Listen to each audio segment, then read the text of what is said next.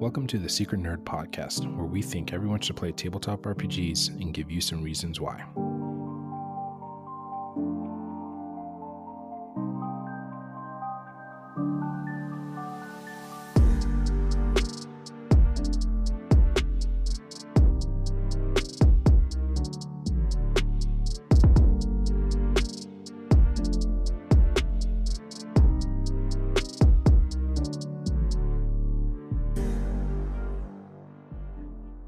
All right, with me tonight, I am very excited to talk to this person, a wonderful, wonderful TTRPG performer and a wonderful friend, and just brings all the great vibes, and we're going to have so much fun. So yeah, if you would like to introduce yourself. Hi, everybody. I'm Josephine. I'm at Scary Dog Friend. I'm a performer on many channels at this point. Starlight Tales, Roll for Luck, Going Crit RPG, that_D'Angelo. I'm soon dipping my toes into the facilitating foray and starting a Call of Cthulhu game, which I don't know, may or may not be out at this point, maybe not. But many plans for me to finally facilitate some more horror games because I love horror. That's been like my whole thing, although I have not been doing too much of it rather. Yeah. I'm also the co-host of a Not Safe for Work Monster Fucker podcast called Monster Fuckers Anonymous with my friend Cleric34 with an amazing BIPOC crew. And yeah, I just do lots of the hosting, lots of the performing, and hopefully more facilitating in the future. Yes. Yeah. So much fun. So wild. That is like the amount of projects that you're on is yeah, it's kind of baffling. I wish I had that much free time. Yeah. But I don't even have that much free time. I do have a 9 to 5. But I mean, performing is sort of how you stay alive in that kind of life arrangement, for sure. Yeah, for sure. Yeah. I mean, it's such a great way to just like let off steam, to have like a cathartic process, to just hang out even. But yeah, I think it's so much fun. And just the process of like making games and making characters. I'm in the middle of I don't know if I can. I'm doing a thing with a bunch of other BIPOC people that Joe also knows, and we are in the process of like creating our characters and setting up background stuff. And it is like the holes that you go down of like looking into stuff and like finding out new ways to like, how can I incorporate this with my character? Like, it's just, yeah, it's good vibes. I absolutely love it. Mm-hmm. Yeah. So when you were a baby Joe, how did you get into nerd stuff? Oh God, yeah. I think my an incredibly visceral memory I have, 2 visceral memories I have, is watching Naruto for the first time. Maybe 4 or 5 years old, maybe not even, in Korea. So I don't even understand the words that are coming out of Korean Naruto's mouth. Yeah. But I'm watching Naruto for the first time in Korea, and then I'm just like wrapped, of course. Mm-hmm. So a lot of my first nerd stuff is anime, and then that's spiraling into anime forums and role playing. And then it just like a nightly ritual of like me at midnight sneaking out into my room, into the basement where there's like a shitty TV where I am also watching Naruto on Adult Swim or Toonami or whatever it is. Yeah. And it's a lot of sneaking out. It's a lot of sneaking into my basement to watch Naruto or Bleach or whatever. Yeah. Whatever. That's awesome. Did you spend a lot of time in Korea? No. So I wasn't born in Korea, but I've been to Korea a good handful of times to have like some pretty formative memories. Mm-hmm. Certainly about cultural identity, certainly about like being my parents are immigrants, so I'm a second generation South Korean person. And yeah, again, not too much time, a good handful of times, a lot with my mom's side of the family. And it is, I don't know, it is just like a really interesting it made sense that I watched a lot of anime in Korea because Yeah. Sometimes I understood what was going on, but also it was just like a nice escape into like my grandma literally to this day is a mountain elder. Mm.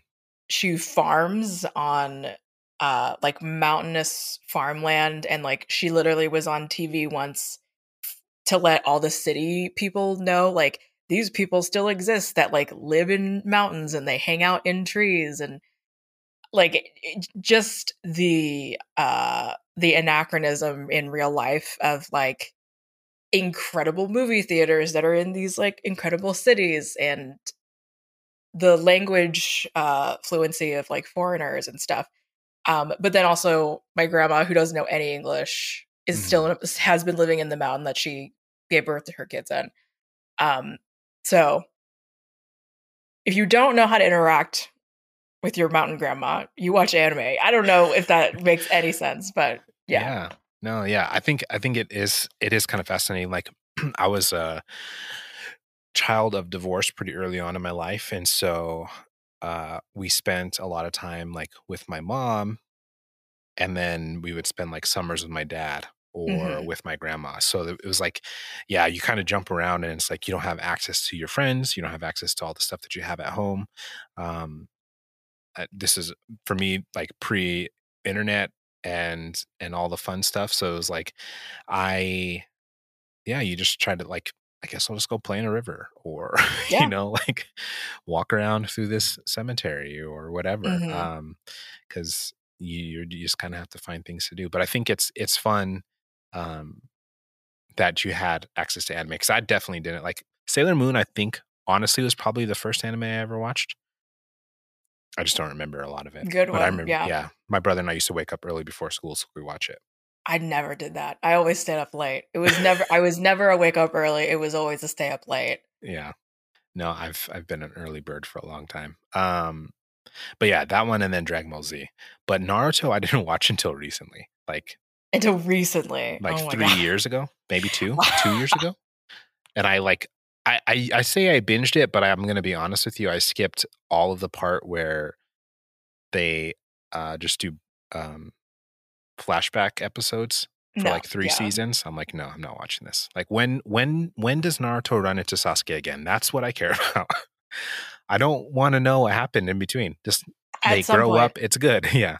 Yeah, at some point. And now Yeah. they're like I just learned that they're apparently like soul bond brothers or something, like not actually related, but they're like there's like this whole thing. And as soon as I stopped interacting with like uh whatever new Naruto shit is going on Mhm. since like pretty early into Shippuden, because I was just like, I don't really care about this. I Yeah. don't like the whole war stuff and like Naruto Oh having a god. child, Naruto proving that he's gonna be a horrible father.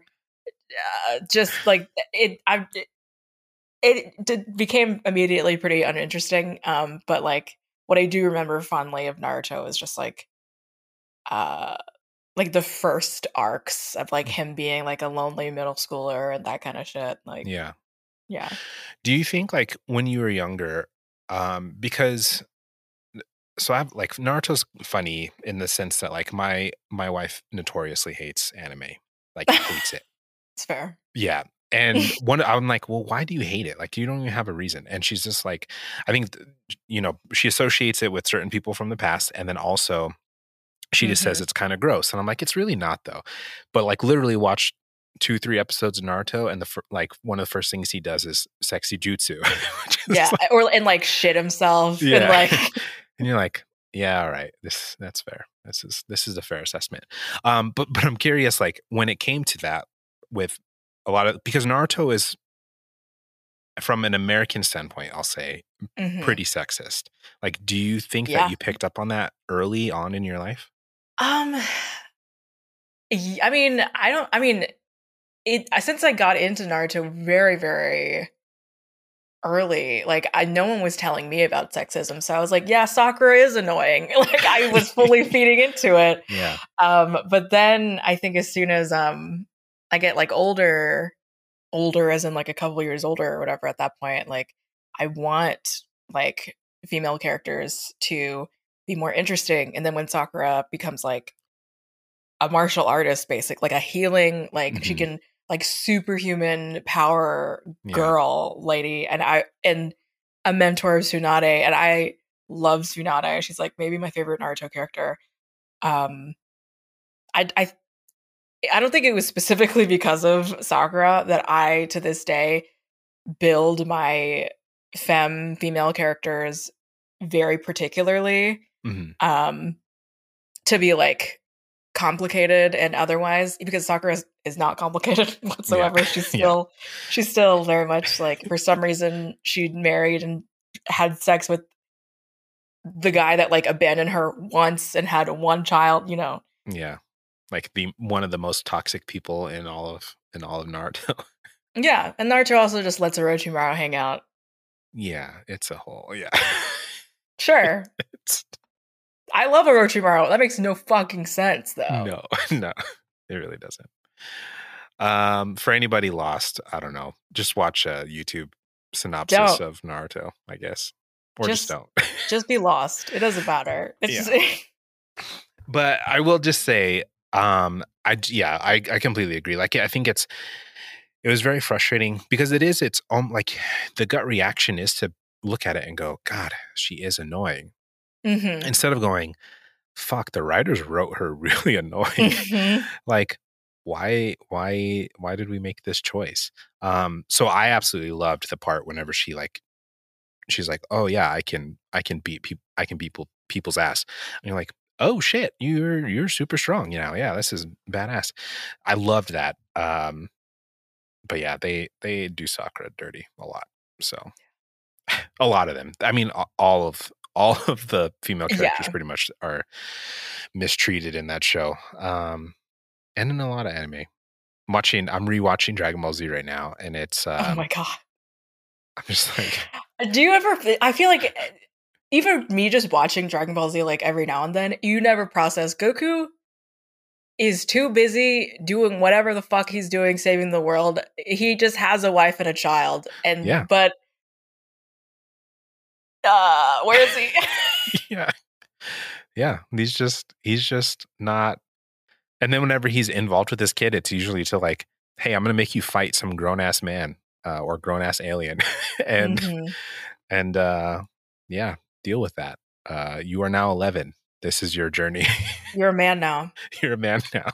You're a man now. Yeah, I'm literally on that part whenever they're like, it's like he's a man now. I'm like, no, like he's an 11-year-old kid. Like, this is seriously why so many young people have trauma around.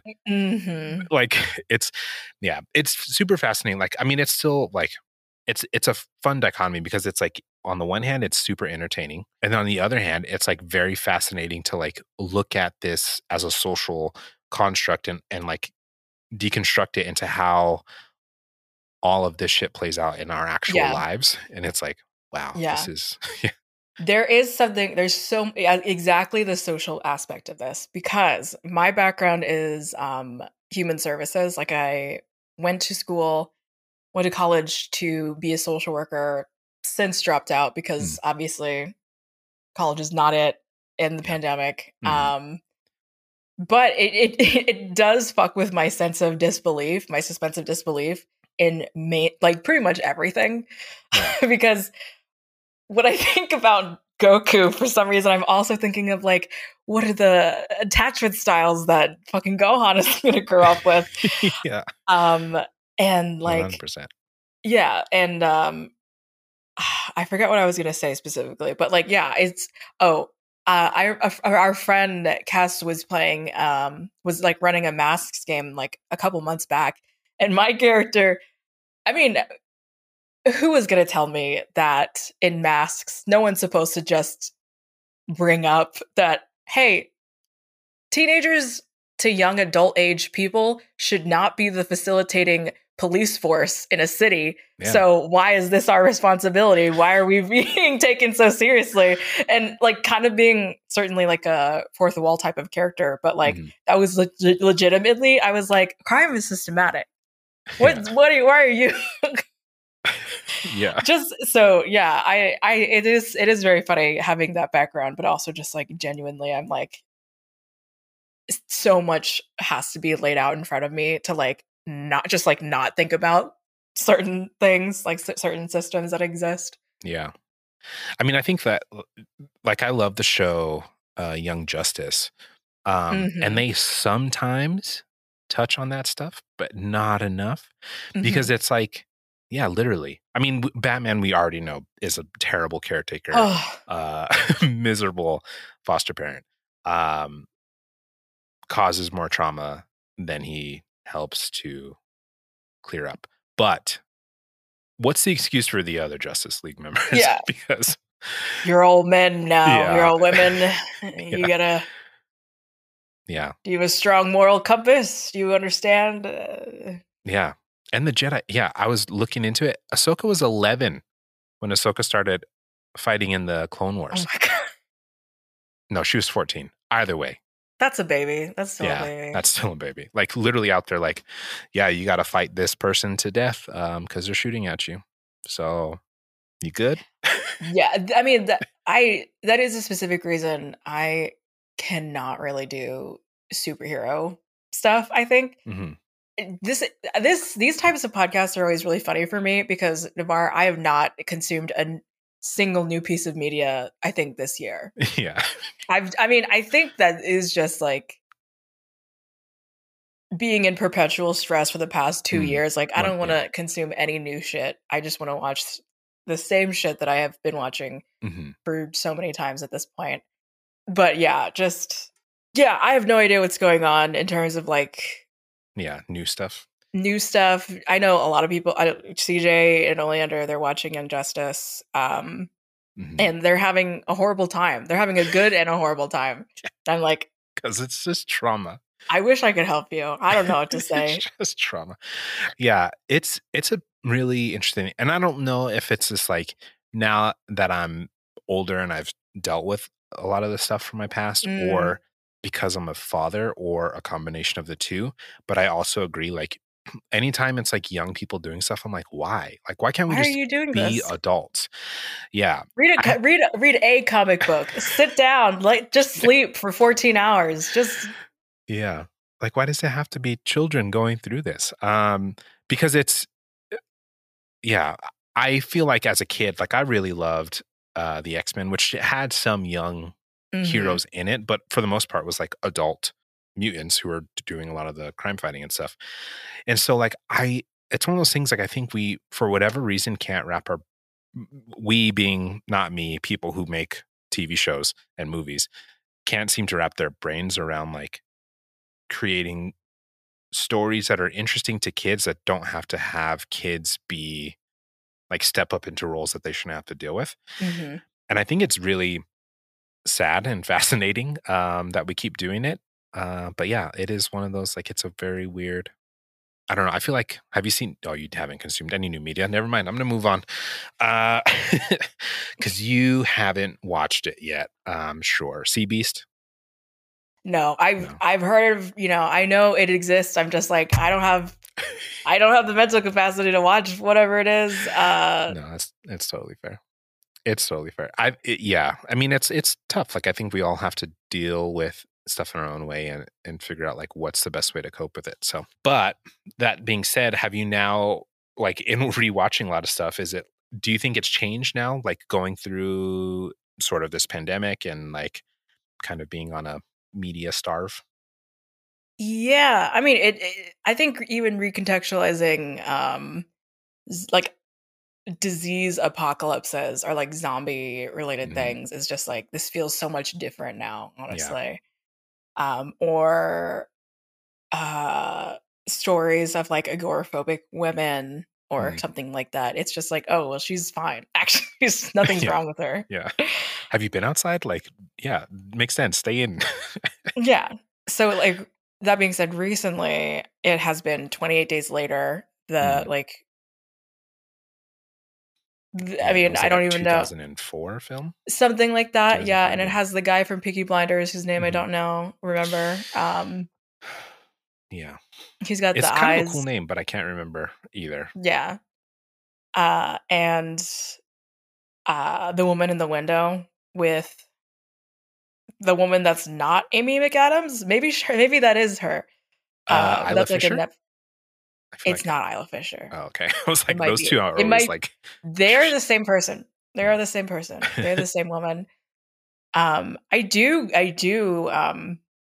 go to horror the most. Claire and I were our most recent podcast episode was we were talking about horror movies, and I brought up that like one of my comfort movies is just a straight up horror movie. Mm. But like not just a horror movie that's like even like a bit campy or kitschy. It's like a very serious like art film type 2 hour long kind of not similar to the vibe of like A24 the like Hereditary Midsommar type of thing. Yeah. But it is a movie that like handholds you through horror.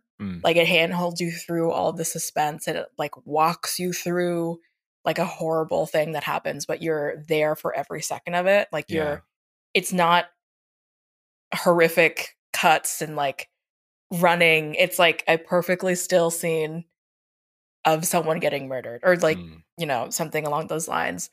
But I think whatever makes horror more intimate rather than just like a terrible sense of like surprise and making you feel horrible just to make you feel horrible. Like there's a reason for all of these scenes to be guided the way that they are.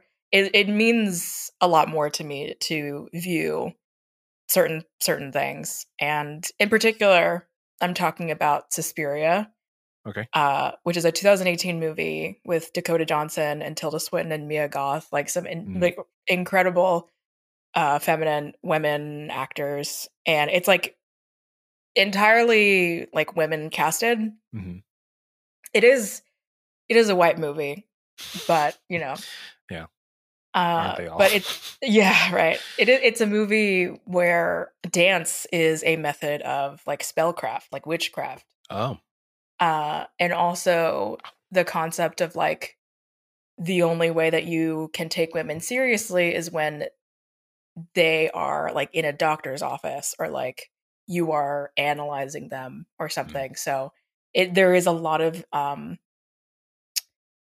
a degree, I think it plays on some hagsploitation because there are some very intense, scary looking old women. But I think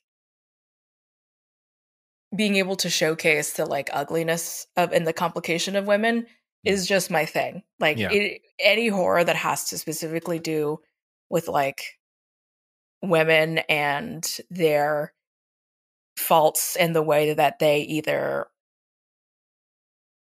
overcome them or they become the villain because of it. Like it's very much a good for her kind of thing for me. So is that why you are wanting to get into horror games then?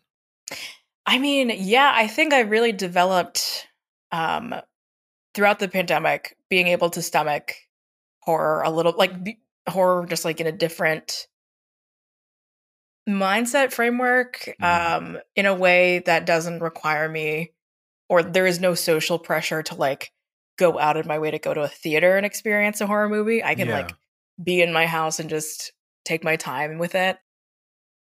But I think even just realizing that like, oh, like not all horror movies are all just like, sex shaming, slut shaming, like plot lines about whatever.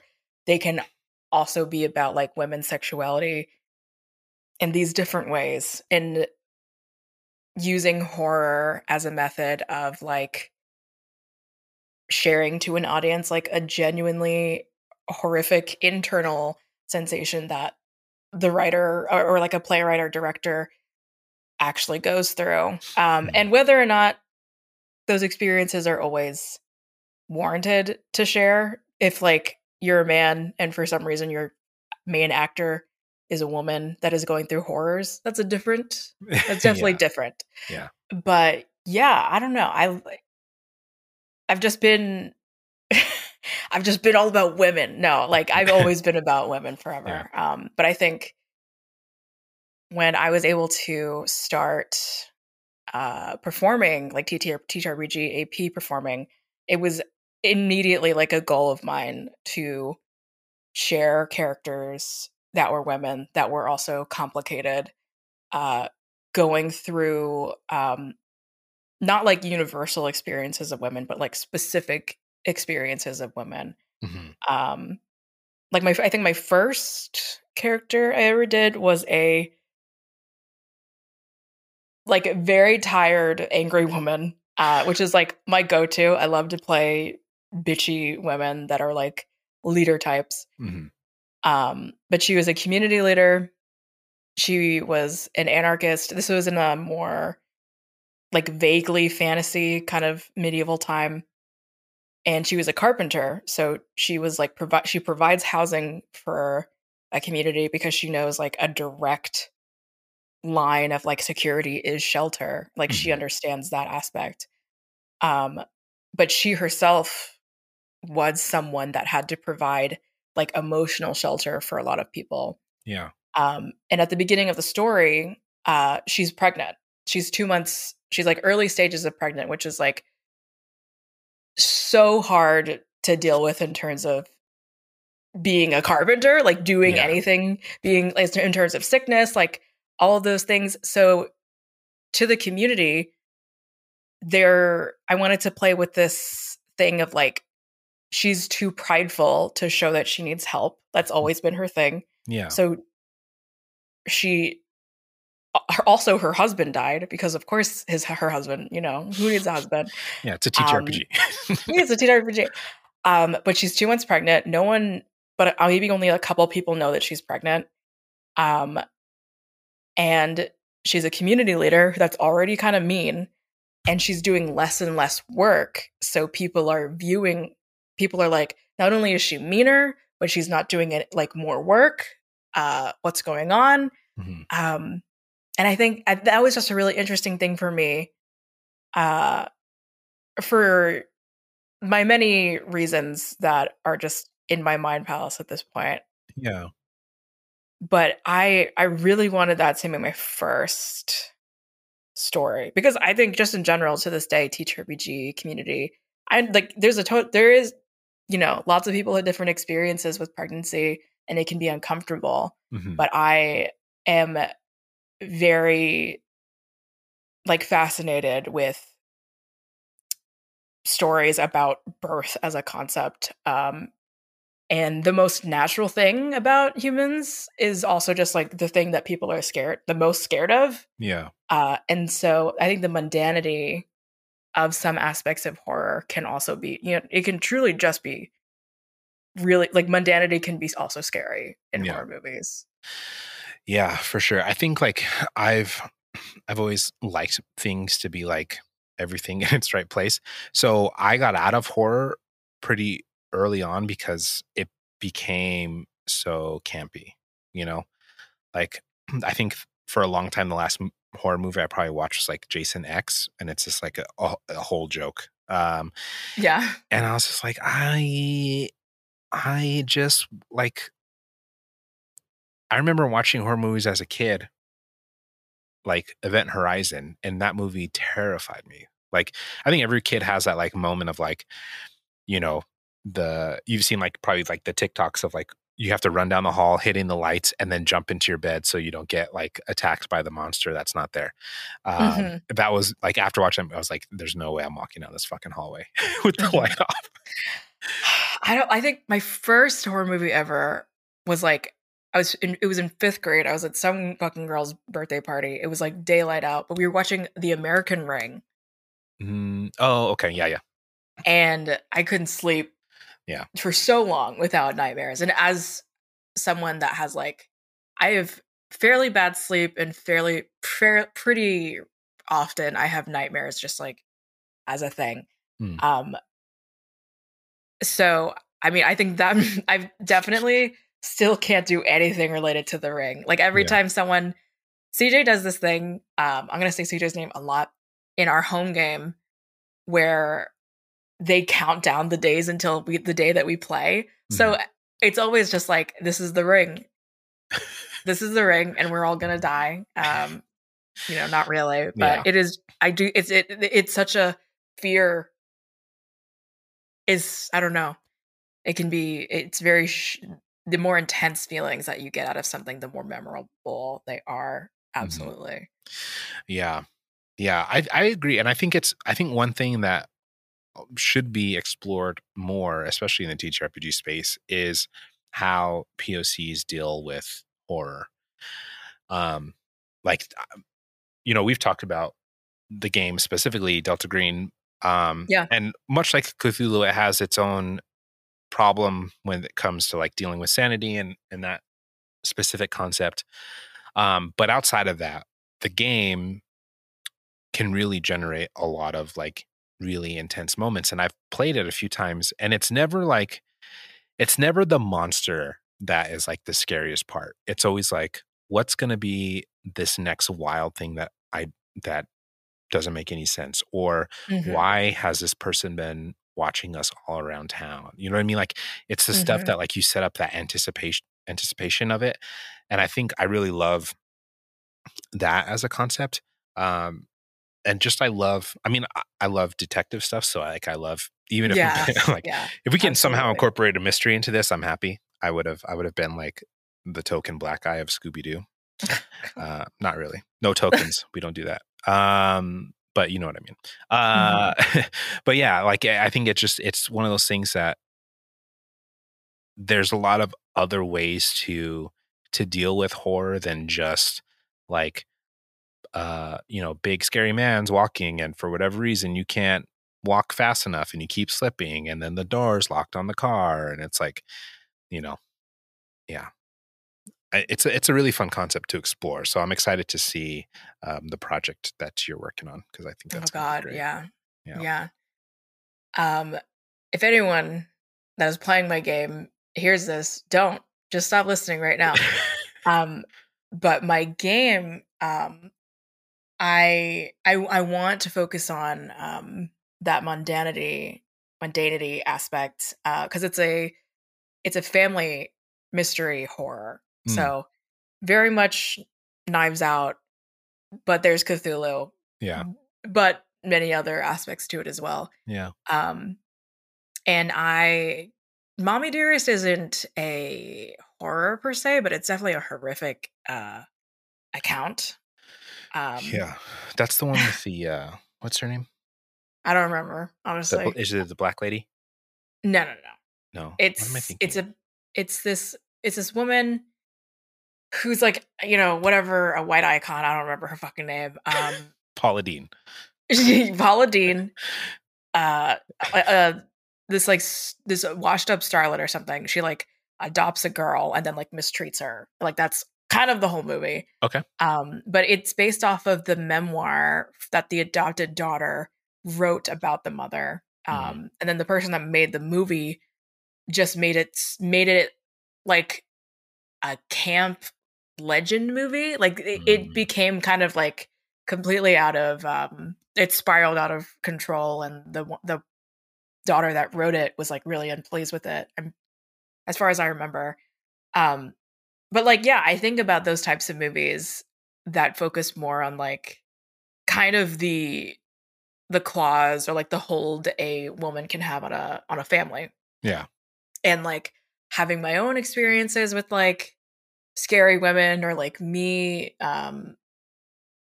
like loving those stories at the same time about how a family can overcome certain things. There can be I think focusing on, I think what most of these maybe exploitation movies are attempting to do is focus on like what is so scary about an old woman. Like, what is that? What are the feelings? What are the memories? What are the thoughts that conjure up for you when you see your mom aging, or your sister aging, or like you as a woman aging? Do you see less worth in yourself because of, ableist, capitalistic thoughts that you are more worthy if you can live longer and look better longer. Like, you know, all of these things. I mean, like to this day, I know there are fucking 25-year-olds. Like I'm 24, I'm almost 25, but everyone is like, I'm so old. It's like, shut up. Please. Like, if like certainly like I can dip into those thoughts, but that's just because everyone is so concerned about like aging. And that's always something I've been like frustrated with, because like does youth mean you're like proximity to the 2000s? Like, does it mean that your joints work? Like it is very frustrating, I think, to hear people worry about being close to 25 when it's like, just worry about yourself and where you are right now. I don't know. Yeah, you still have so much time. Yeah, it's it is age is a very funny thing. And I think like you're right, like the way that we look at it socially and how we talk about it really doesn't help that. You know, I even make jokes about it, you know, as a 34-year-old. But I also have broken my ankle and that shit hurts and I can tell when it's going to rain outside. So, you know what I mean? Like, but I think, yeah, it's just one of those things. Like but I also like, I look at it like this, like I've never felt, and there's nothing wrong with this whatsoever. But for me, my perspective on it has always been like, I think when I was younger, I was often told that I have an old soul and I wanted to be taken seriously. And as a young Black man, I wasn't taken seriously a lot of the times. And so for me, aging meant at the very least, people will look at me and go, well, he's a grown up, right? Like that's like Mr. Jackson or whatever. Which like whatever, but like it just in my subconscious felt like at the very least I wasn't going to get treated like I was a child or like I was stupid or something. To whatever degree that's true, I don't know. But I think that's what the process of it for me. So for me, it's like, you know, if I get older, whatever, like it's just I'm getting wiser. Like I have no interest in like getting Botox or anything like that. And again, nothing wrong with that, like for people who do it, but it's just for me, that's never been something that I've even considered. But it is fascinating to like have friends who are younger than me who are like, oh yeah, like I got Botox in my eyebrows. And I'm like, literally why? Right. It is. I don't do whatever you want to do. I'm here for you. But also I don't necessarily think you needed to do that. Hey y'all. It's your favorite host, and I wanted to just pop in here to say if you're enjoying the show and you'd like to give us some support, the best way to do that is through Patreon. I've launched the Patreon with a couple of tiers.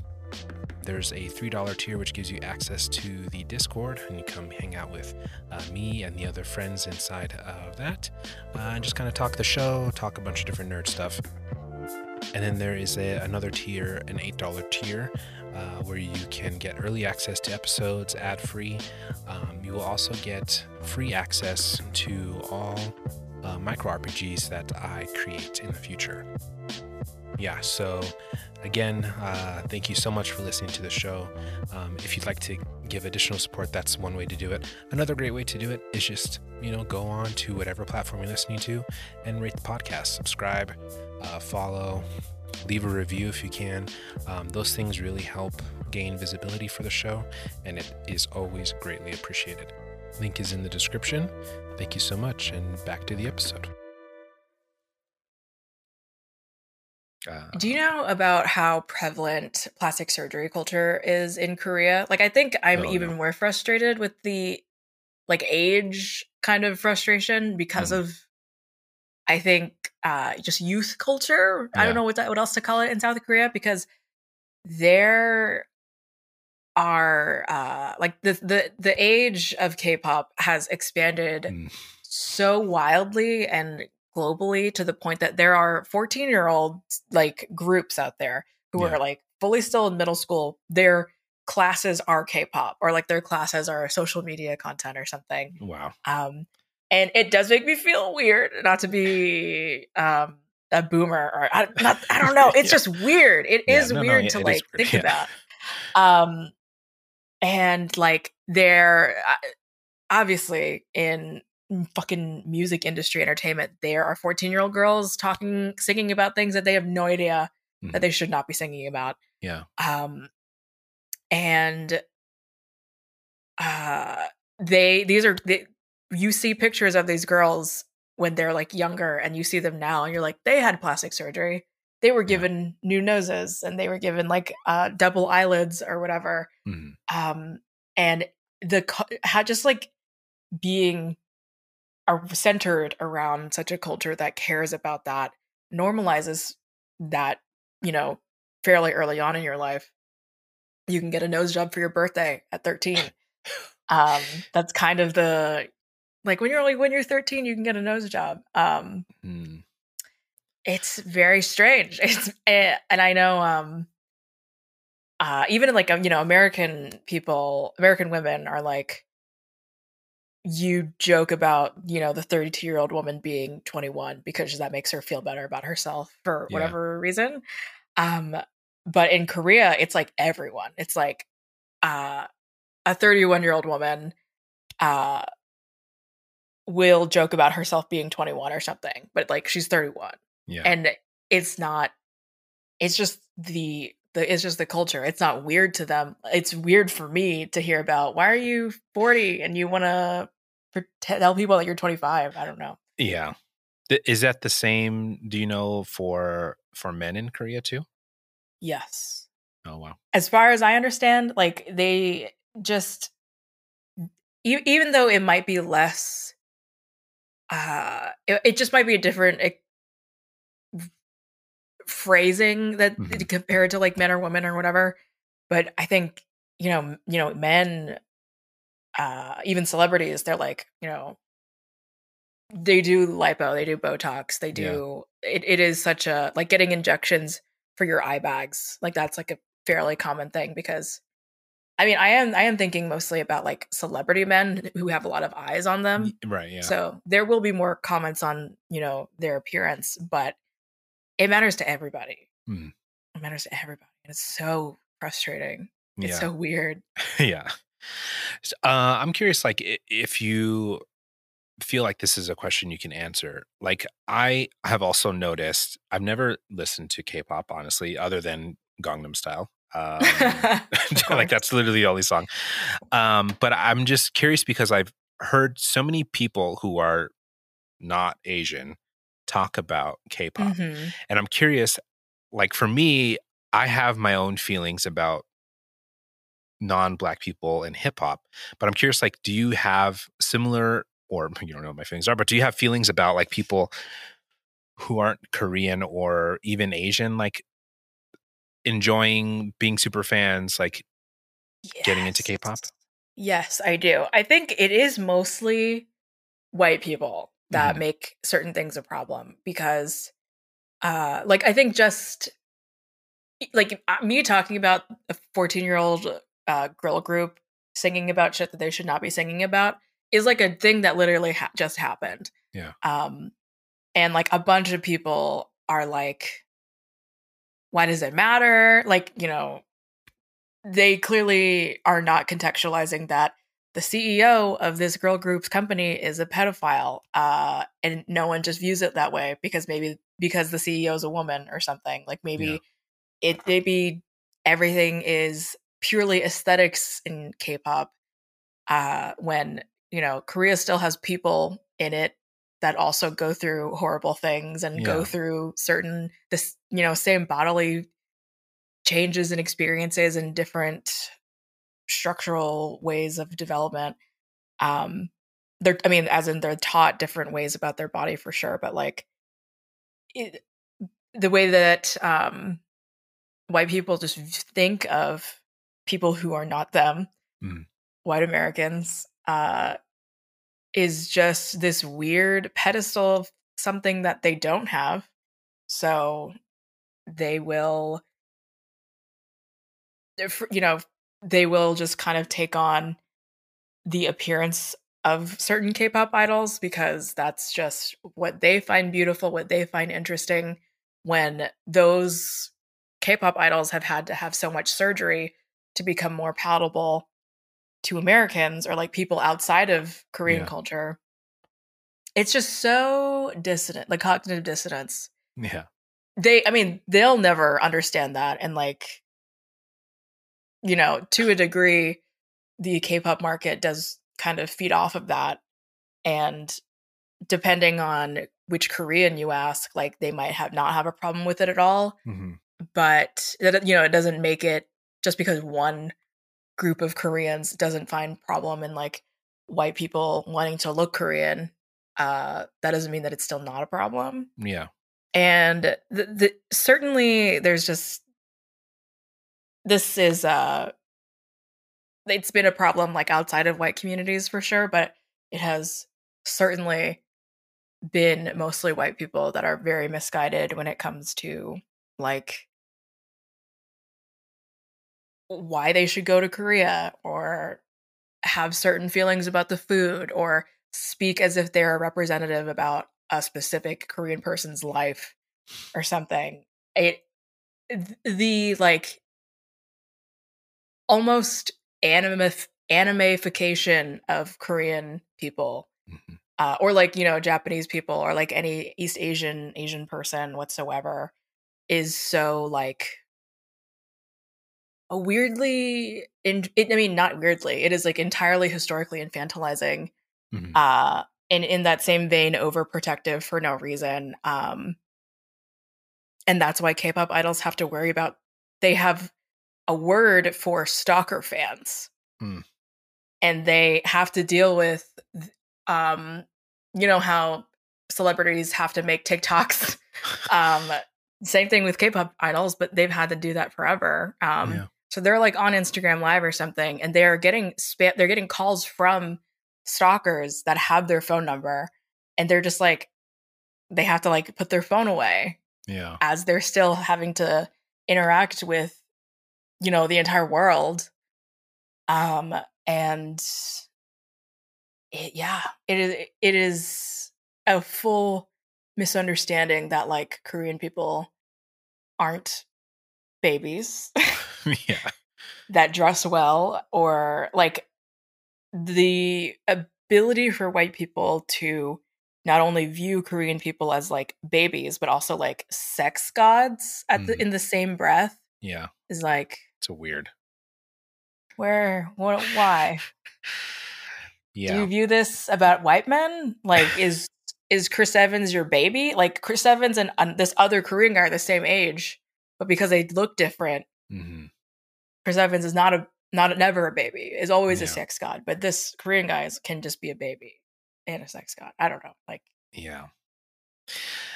That's super bizarre. I mean, I think it's tough, right? Because it's like, on the one hand, you want people from your culture to be successful and to have reach, but on the other hand, you want you want the people who are engaging with it to appreciate it and not appropriate it and not make it weird and gross.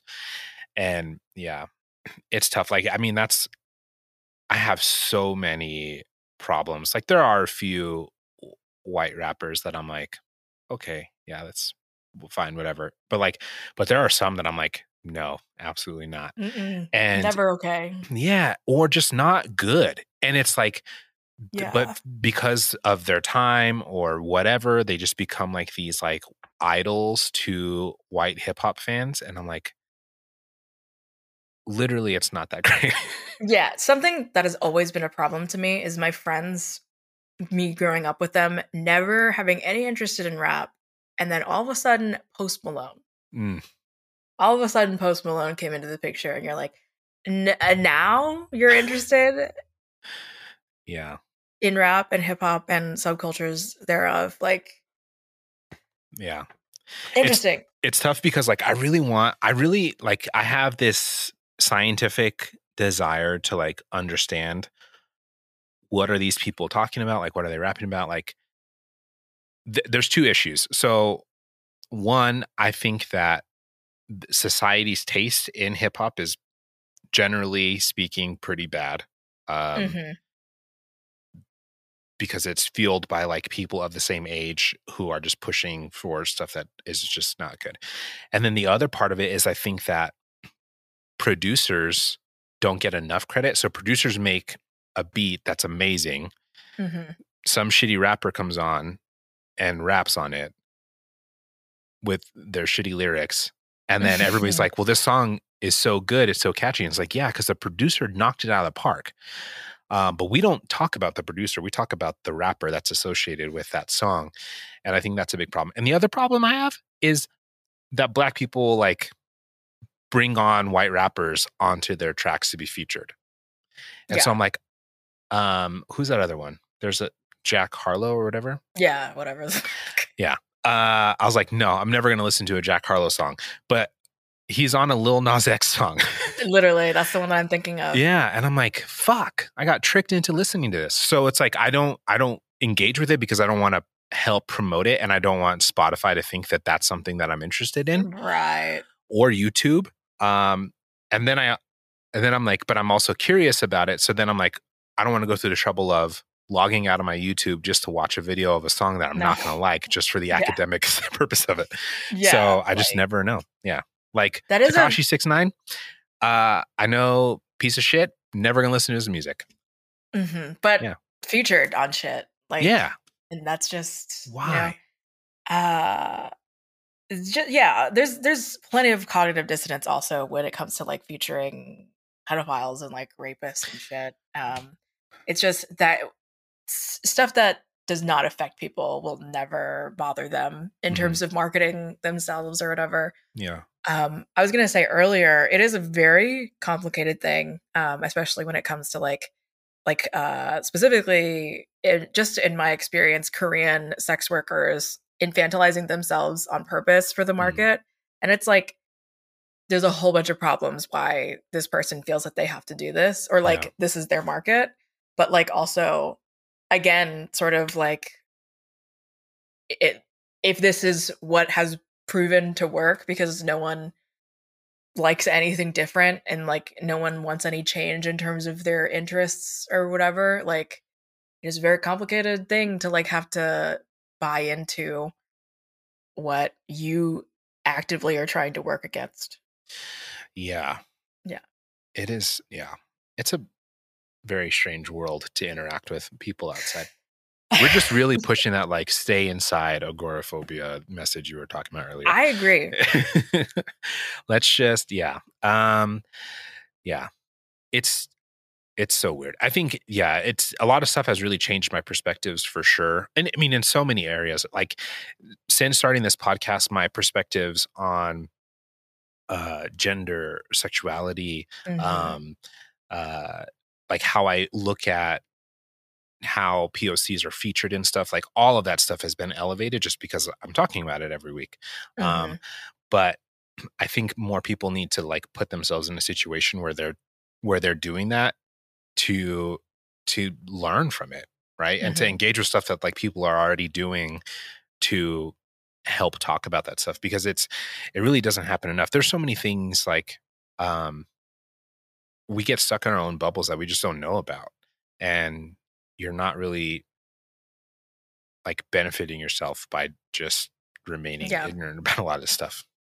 Can I give you not like I don't know if this is a lesson or like a discussion or really anything, but just like a droplet of like a gender 401, 501, 701 kind of concept. Yeah.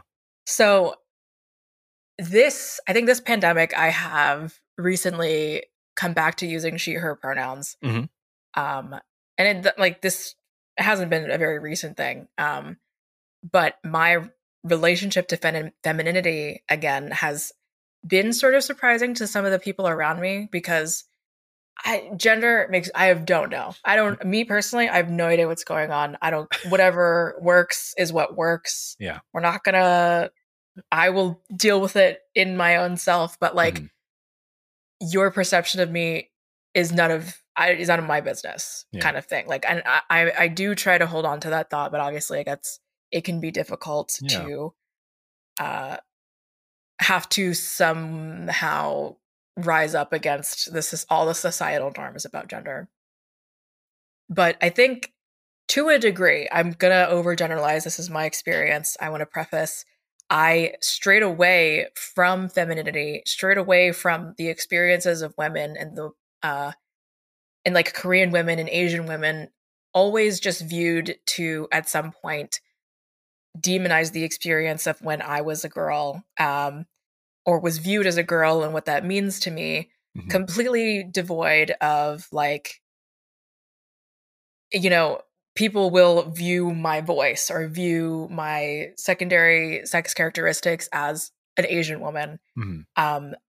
And rather than lamenting over that, because I don't want to change my body, that's like not an experience that I'm fairly interested in. Rather than lamenting about that, seeing what that context can actually do to help me and help other people. Yeah. So my role as a sister to my siblings is one that chooses to, like, I mean, I'm not in a family where being trans is like a super safe thing. So being a sister actually is an opportunity for me to like subvert the expectations of what a Korean sister, a Korean older sister, Korean younger sister, or daughter could be or should be. Like, I'm shaved my head throughout the pandemic, and my parents were fucking pissed about it. But I was like, I'm not going to ask you permission about how I'm going to be a girl. If you want me to be that, then we can dance. We can do this thing. But I am actually recircuiting my perception of like what it means to be like politically, situationally, like perceptionally, you know, a woman. Yeah. And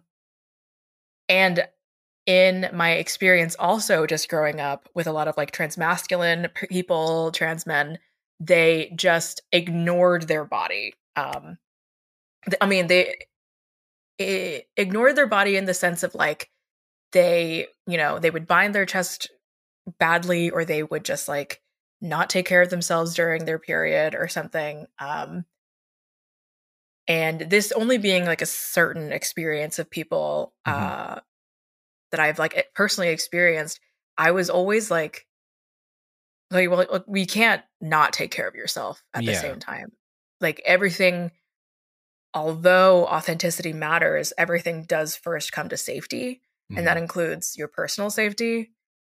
And the best thing that a trans person can do is just be alive and like exist. And obviously you should, you know, people should want to thrive past that. But I do want a lot of younger transmasculine people that are growing up in a world that is already inherently misogynistic, inherently fears the aging of women, fears the role of a mother and what a wife is, and all these things, with the lack of context of culture, and, you know, many other reasons, especially as far as what a family should look like, what that should be.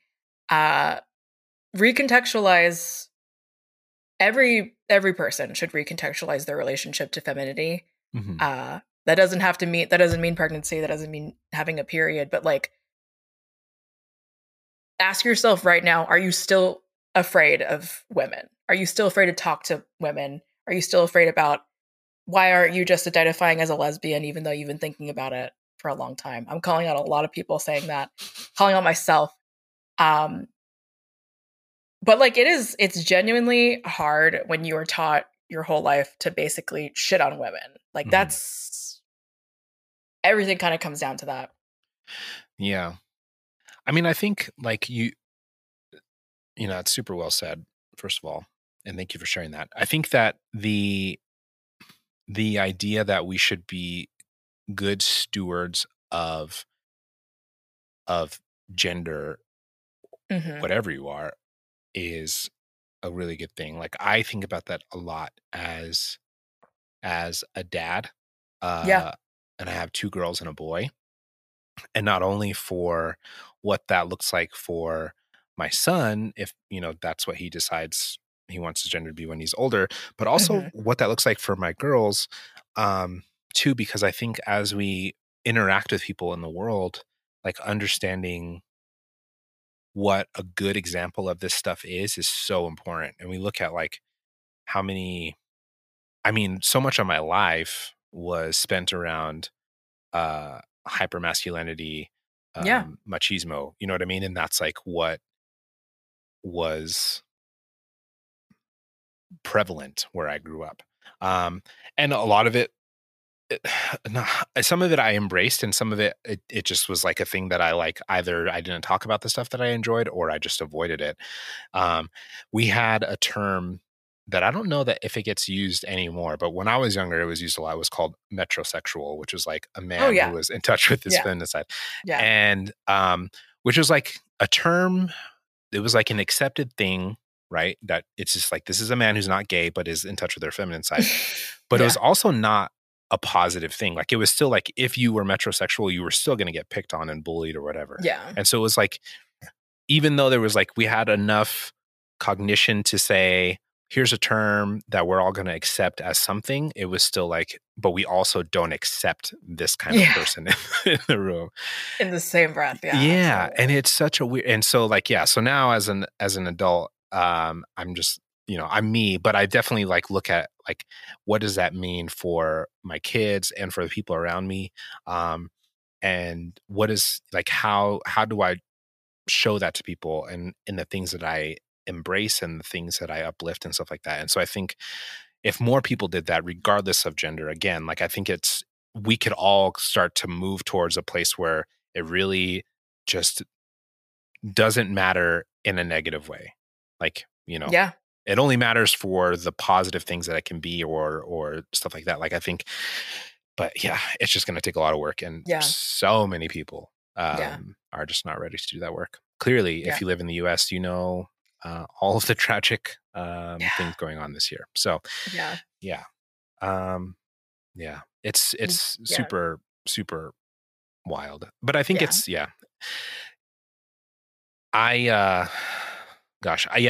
feel like I can empathize with what you're saying about just like having to sort of come to terms with this identity and that stuff. And I think that, I don't know. Yeah. Thank you for sharing. That's like no one can just remove the clear perception of what you are / what you look like to like a dominating culture, whatever that may be. Yeah. And there's what I've learned these past weeks of me trolling people on Twitter is that if there are some things that are just more disarming if you do own them, even if it might not be entirely true. Because I don't know, like the more you just take the power away from the words that someone attempts to direct towards you because they're trying to upset you. Yeah. Like, me personally, as someone that does, as far as I understand, doesn't have rejection sensitivity dysphoria, which is like, it's definitely difficult to have to stomach even conversations that have to do with people wanting to take you down. Most of the time, and for most of the people that I know that have maybe a similar identity to me, there's already so much stuff that I have called myself, been through myself, that like a random person on the internet calling me a woman isn't gonna do whatsoever. Yeah. Yeah. You're just much braver than I am. I'm just like, ooh, I'm going to say something spicy and I'm going to turn off replies. So only my friends can reply to me. And if somehow this person that I follow says something stupid, then I know I don't need to follow them anymore. No, yeah. That's a special kind of like seeding out the bad people for sure. Yeah. I don't know. Obviously there's a place for both of those things.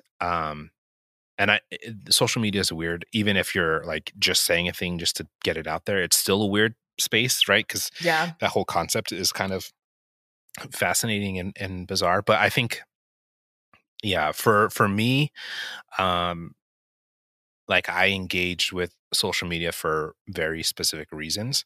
And I am my genuine self there, but I also like, I'm only there because of the podcast and TTRPGs. or else I would not be on Twitter anymore. And so while I'm there, I want to get any shred of joy out of it that I can muster out of that hell site. And so, yeah, I think that's the way that I look at it. I also am super non-confrontational. Like, don't test my gangster, but also I don't have any interest in fighting. Like, I'm not looking for a fight. And so, yeah, for me, it's just like, I'll either, if it's like, because a lot of times, sometimes I'll get stuck in like, I'll reply to somebody and say something, and then people like, oh, really? Well, what about? And then I just stop replying to them. Like, yeah, somebody else will jump in here who wants to fight, and they'll take care of it. I know. It'll be me. Yeah, it'll be Joe. just let me know.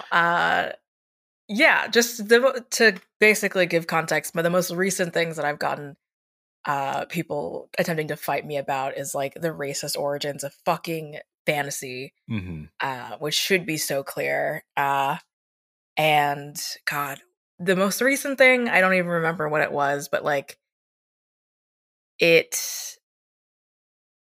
was, in all essence, just like, why don't people know about this? And why do we have to keep having this conversation? And these features and stereotypes, very much in response to like the new D&D, whatever the fuck. That's another thing I didn't really care to consume. I don't want to play D&D anymore, but I'm in hell.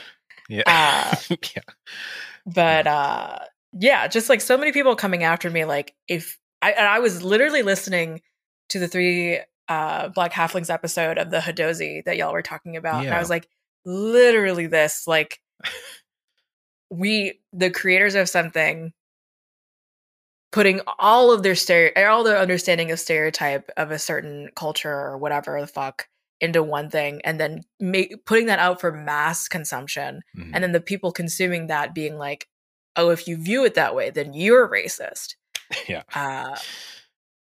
Just, it's all the same conversation. It is all the same conversation. And like just certainly what you're saying now is that like Twitter is a place for you to just put a thought out and not have a conversation about it. Like, the nuance cannot be there within that character limit.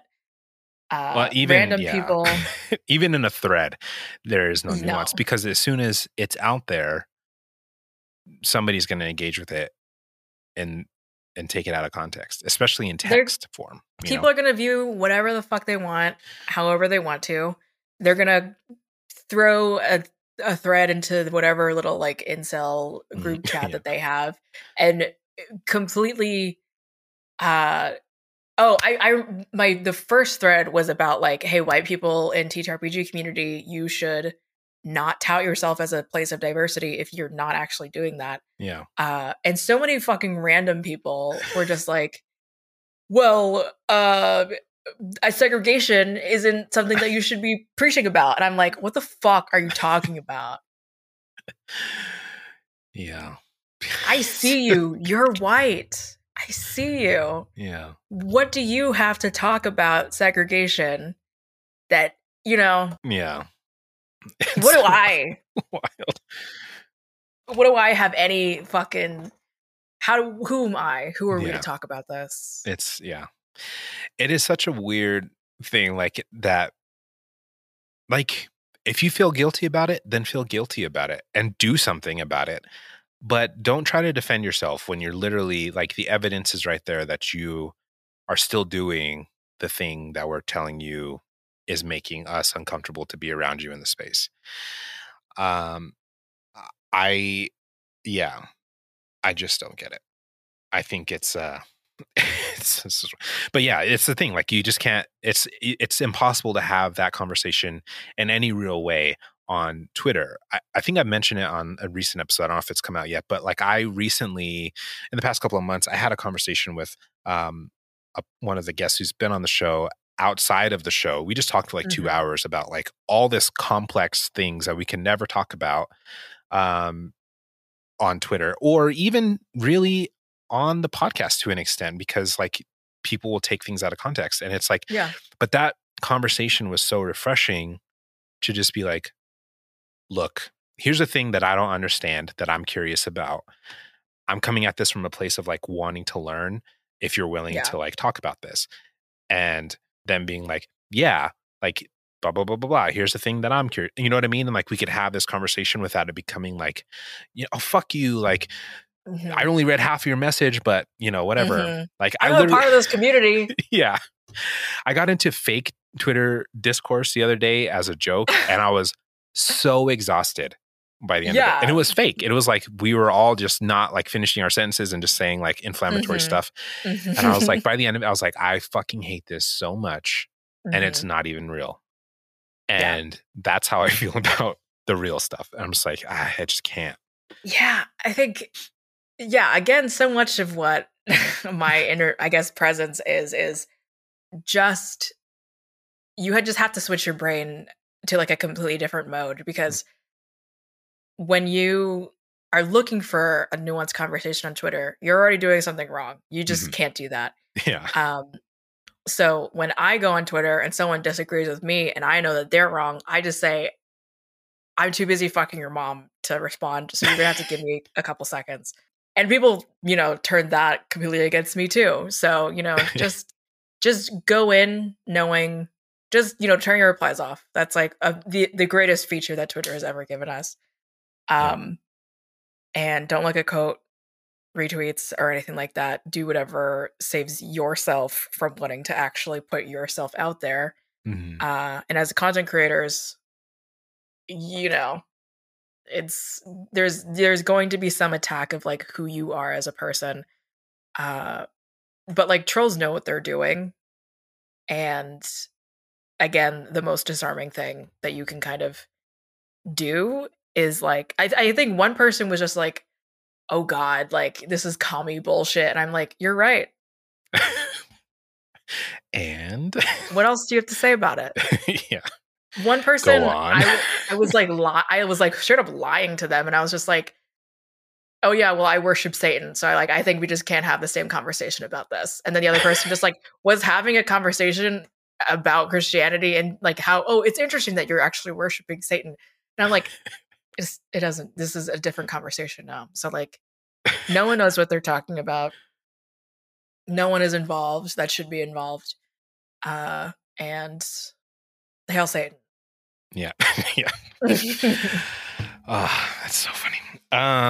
Yeah, I don't know. This has been incredible. We've made it so far into this, but I think one thing I for sure wanted to ask you because, like 40 minutes ago, but it's fine. How did you even get introduced to TTRPGs?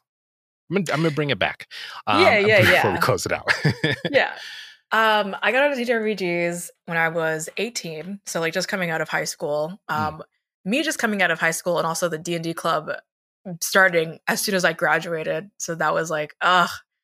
But I started because I think around like college application time, I was just like, I need my brain to completely turn off. Like, I don't want to be analyzing myself in a way that involves my merit. Yeah. Or like recalling an incredible piece of trauma to like have to give to a college and prove that I am worth to this college, like all of the stuff that I didn't understand at the moment was like not necessary whatsoever. But like, and I remember, I don't even remember what I watched. I think it was like, it wasn't Dimension 20, but it was some like older D&D show that I watched, and I was like, oh, I want this. Like, this is exactly what I need at this time. And 5e came out like when? 2015, 14 or something earlier? At some point. Like it was already out, basically. So I had a bunch of, there was already so many resources. There was so many things to like, just like go out into the world with. And I like became friends with people on certain other like online spaces. And then from there, you build your communities, like you start playing games with like random people on the internet, which is always so hit or miss. Yeah. Thankfully, I've not actually had a terrible table experience, even in a home game. That's good. Most of it was just like pre-existing interpersonal conflict. So like Yeah. I easy out. But yeah, like, it was very much just like I don't want to be in my own head about these certain things, and this is definitely something that I need to distract myself / maladaptive daydream about a lot. My first ever PC was, of course, a half elf lore bard who was an asshole, like just a terrible person. But I think definitely there was just so much power in me creating. Like for me, a half elf was being Korean American. Like it wasn't so much like being interracial. It was about being of multiple cultures. Yeah. And the lore bard aspect was just like me wanting to be eloquent, I guess, like just to totally psychoanalyze my 18-year-old brain. I wanted to be more charming. I wanted to be more like to advocate for myself more in apparently a way that was like just a villain in all essence. Yeah. Which now, like, I understand that I love villains. I love anti-heroes and chaotic neutral characters because there's just so much more. It's very freeing to see feral characters just do whatever they want because I live with so many I live with so many restrictions to how I live my life. Yeah. And yeah, like just it was escapism. There was so many wonderful community members and like mentors and figures that came out of the D&D community. Thankfully, they were white, but like I really thank these just like older white people that kind of shaped what I didn't want and wanted. And it kind of turned into, by the pandemic, it turned into me being on TikTok and then like D&D TikTok and me being like, oh my God. And then being approached by Aurora to be on a TTRPG stream, which was like everything that I ever wanted to do. Yeah. And now, truly, after like almost a full year now of TTRPG streaming and like, so many other experiences being on podcasts, building up my own work ethic and my own values, it has very much spiraled into what it is, what I do now, I guess. So basically, if you just are a nerd long enough, a random person might give you an opportunity, and then from there you might know more other random people that you become friends with. Just realize that you aren't actually friends with them, pull out of that community, and then it's just you continue. Be careful who you decide are your friends, because most people don't actually even know who you are. So yeah. It's it's an interesting world out there. That, I mean, there's so many people. We see it a lot in the TTRPG space where like it's like some person who has like 6,000 followers, and everybody like gushes about them. The next week they're something awful, and everybody's shutting them down. And it's like, oof, yeah, I don't know. Just a second ago you were kissing their ass. So what? Yeah, what happened? But yeah, I mean, but it's just, you never know. Like it sucks because, you don't know who to trust sometimes. All I'll say is like, just try to be genuine. Just be a good person, God, yeah. Yeah. Have maybe more than one conversation with someone that isn't about work. Yeah. Yeah, for sure. And talk to people who don't look like you. That always helps. Yes. Talk to people that are your age. Yeah. Oh my God. Can't trust these fucking bitches. No. Yeah. Even though you and I are 10 years apart, but we're still good. I hope. Imagine if we made it all the way to the end of this podcast and you're like, actually, Navarre? Actually, what? Actually, you're old? Yeah. You're old? You're old? That's so weird. That's so weird. No, yeah. Like, definitely be careful. Like, be careful in general. Certainly, many of people in this community that are the same age as me have done incredibly worse things. But I don't know. People white people are scared to talk to people Mhm. and have actual conversations with them that aren't about marketing or themselves or whatever. Yeah.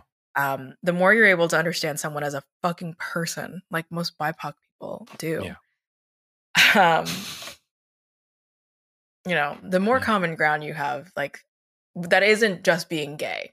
I'm fucking tired of white gay people. Then I feel like just so easily, Aurora and I in particular were able to like Ephemeral Giant. Mhm.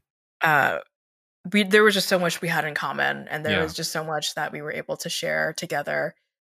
And that kind of experience can be magical in your first experiences in a community. Yeah. I mean, certainly, like, I talk about them all the time, but like the first time I heard Blurt of Mouth, and Mm-hmm. then I gushed about them publicly, and then now we're friends.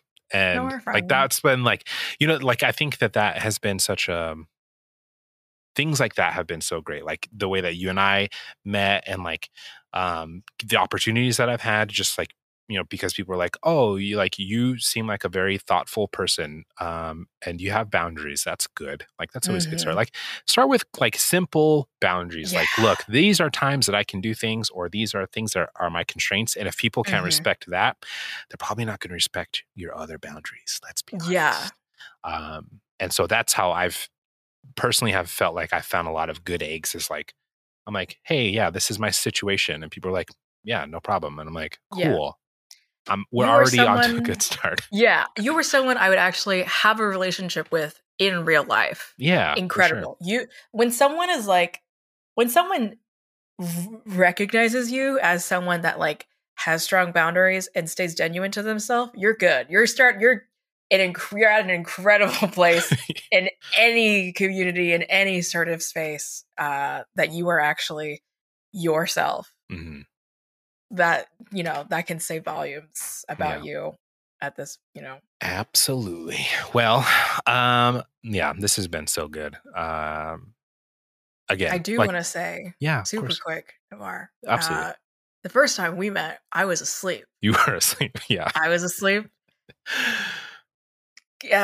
CJ and Oleander there at that Yeah. point, or I was it? was Yeah. recording an episode for Blurt of Mouth that got lost to technology. Hmm. But yes, you were And there. thank God it did, because I was sleeping and snoring.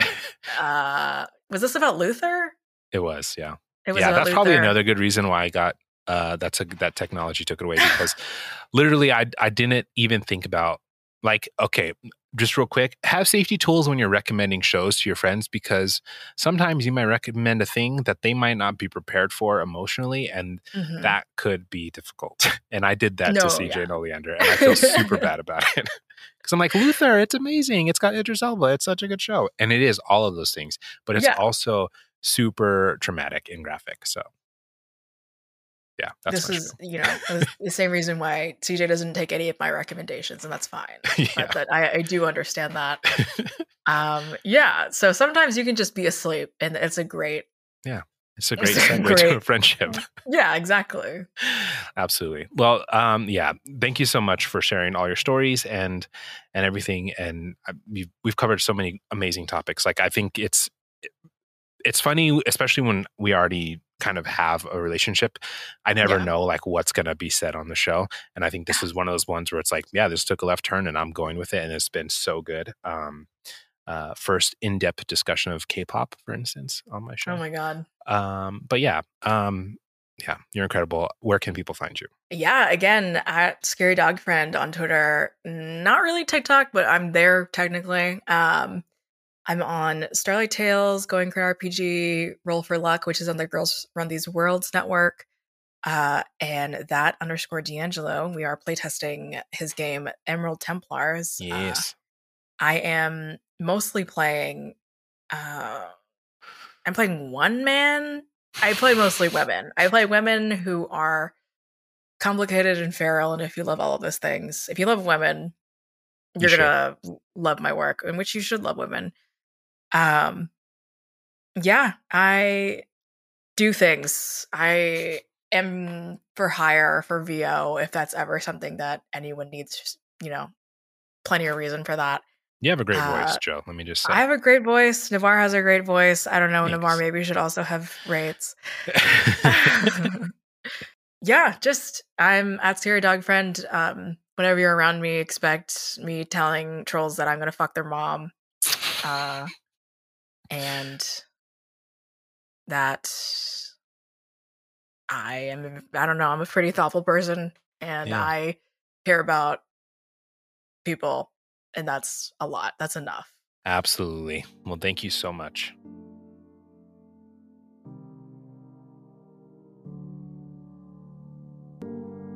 Thank you so much for listening. I hope you enjoyed the show. If you would like to reach out to us, check out the many options on the Anchor app or anchor.fm on your browser. You can also reach us at secretnerdpodcast@gmail.com. Make sure to subscribe to the show, and if you like, leave a review to help us grow this thing.